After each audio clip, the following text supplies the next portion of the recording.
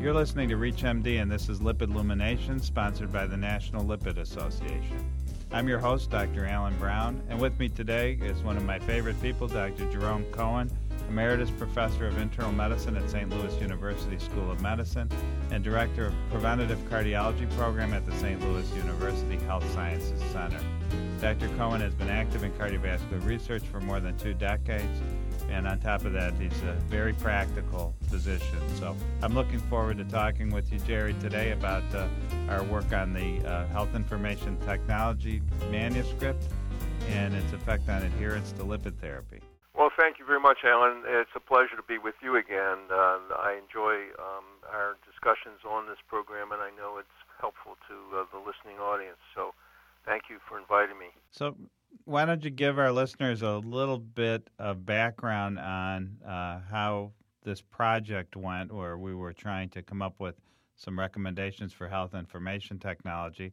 We invited some experts from around the country, including practitioners, people who were HIT experts, people from industry, and people who are providers, and people who have backgrounds in various types of practices, small group practices, larger group practices, and individual practices, to get their feel on the use of HIT technology in trying to improve adherence to drugs. And in particular, we were interested in improvement of adherence to statin therapy, and it's their ability then to get to an LDL cholesterol goal. And this came about because of the increasing use of health information technology and the mandates that have been promulgated through the various legislation that has come to bear, beginning with the 2009-2010 Act, the HITECH Act.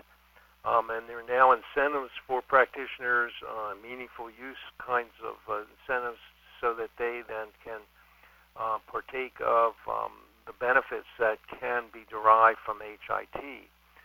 And we thought, because of the growing use of health information technology in clinical practices around the country, it could be used importantly as a tool to help achieve something that we've been neglecting, and that is improvement with compliance for chronic diseases such as hypercholesterolemia and hypertension and diabetes.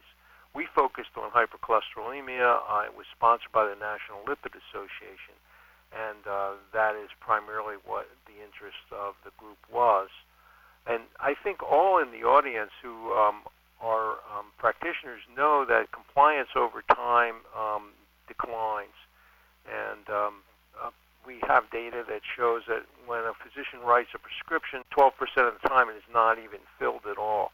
It stays with the patient who doesn't go to the pharmacy. And of those who fill them, another 12% or so don't even start it after they've filled it. And then by 6 months or so, we know that the compliance, long-term compliance, is less than half. And this is true of most chronic diseases, and I think that it's not unique to the story with statins and LDL. And so we thought, with the emergence of the HIT technology and its use, that we could then have a tool that we could use to improve compliance, at least at some levels, the system level as well as the provider level, and ultimately even at the patient level, where we could have the use of modern communications to get to the patient as reminders.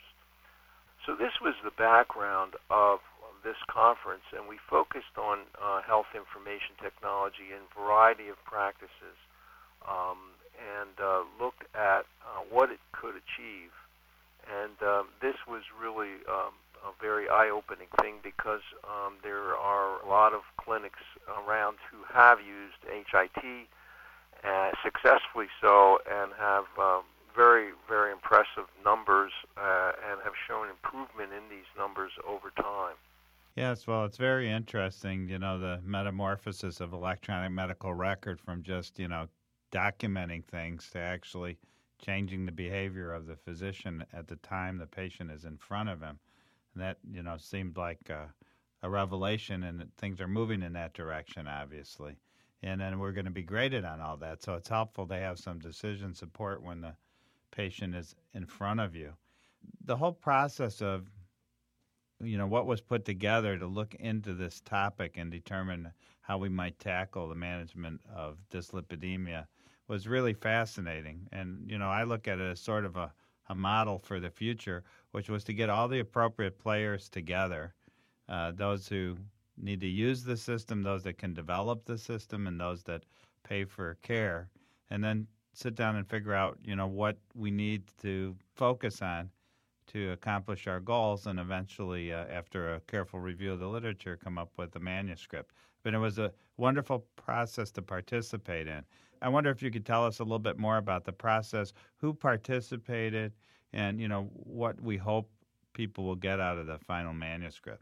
Well, we had participants from the National Quality Forum, and the National Quality Forum has been out in front of this effort in spreading the use of HIT in meaningful ways. And they developed measures for the process whereby using their coded system, we could put in the disease states such as atherosclerotic diseases, whether a lipid profile has been drawn, and that there's a code for that, whether or not the patient's on a statin, and whether the patient has achieved their LDL goal.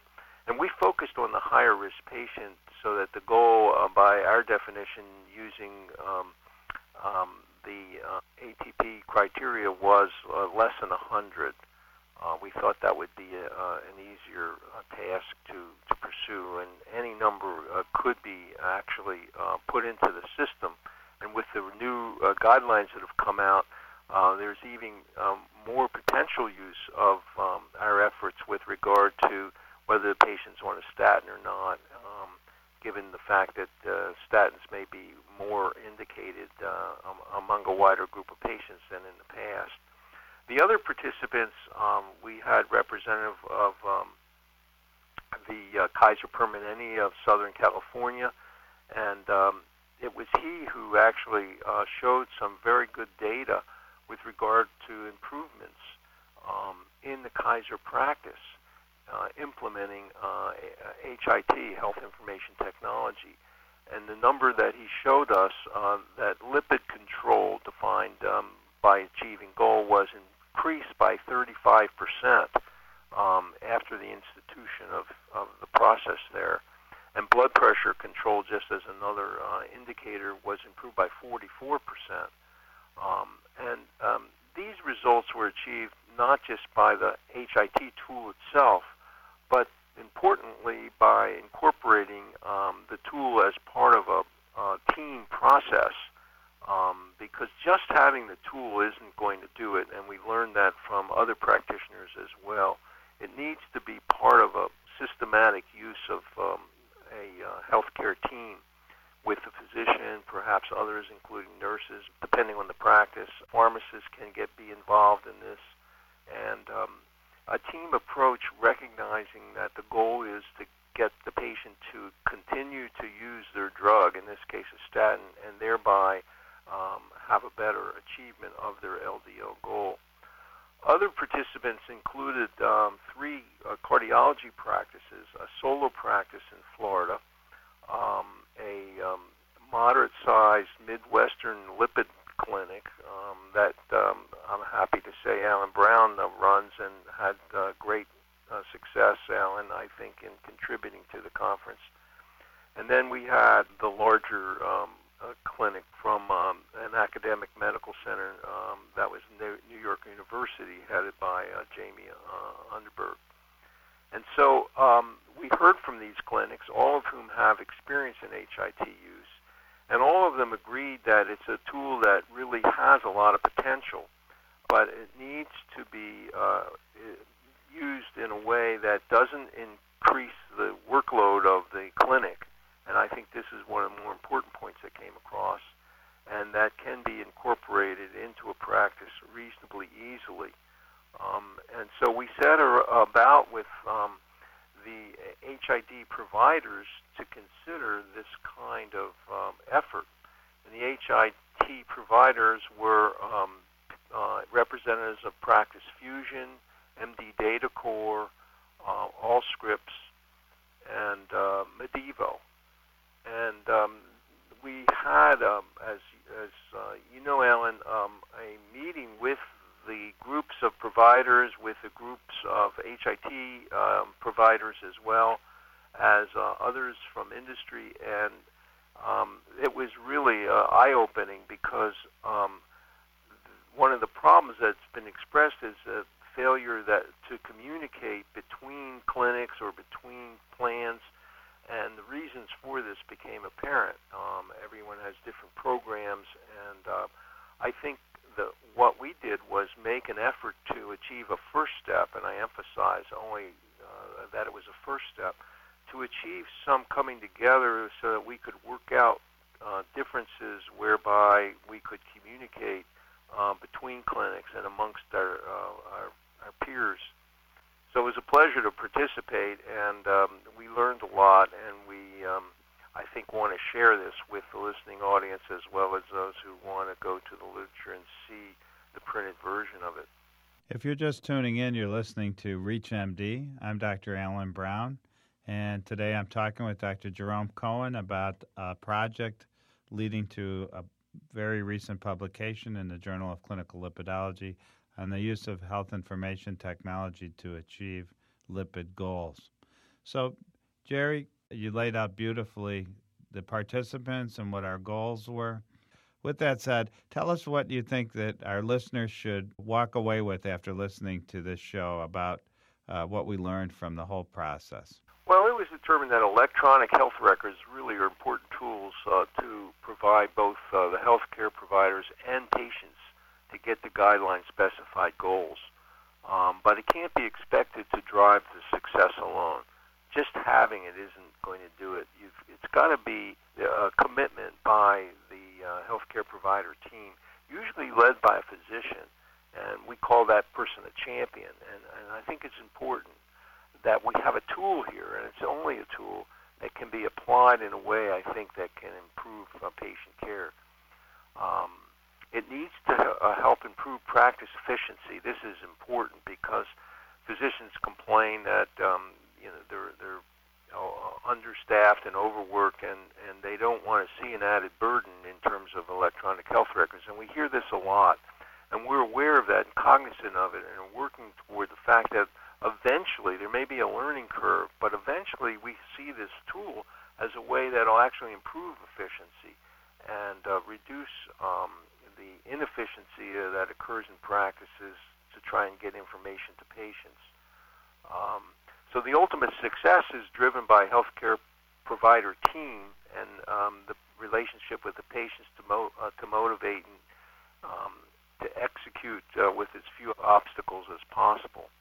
So a team approach is essential, and this, I think, is one of the things that we have learned.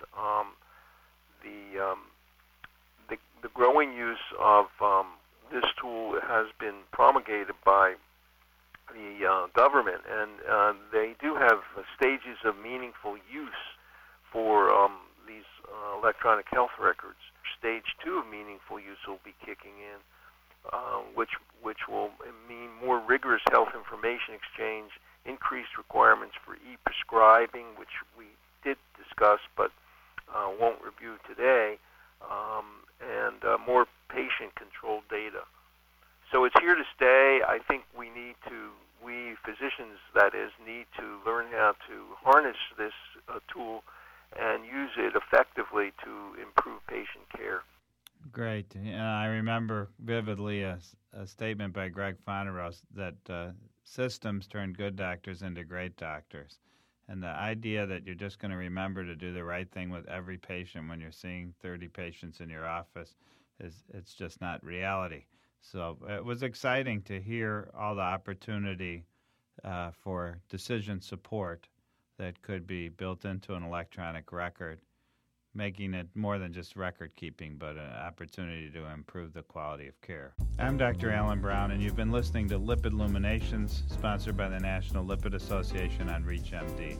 Be sure to visit our website at reachmd.com/lipids, featuring podcasts of this and other series. Thank you very much for listening.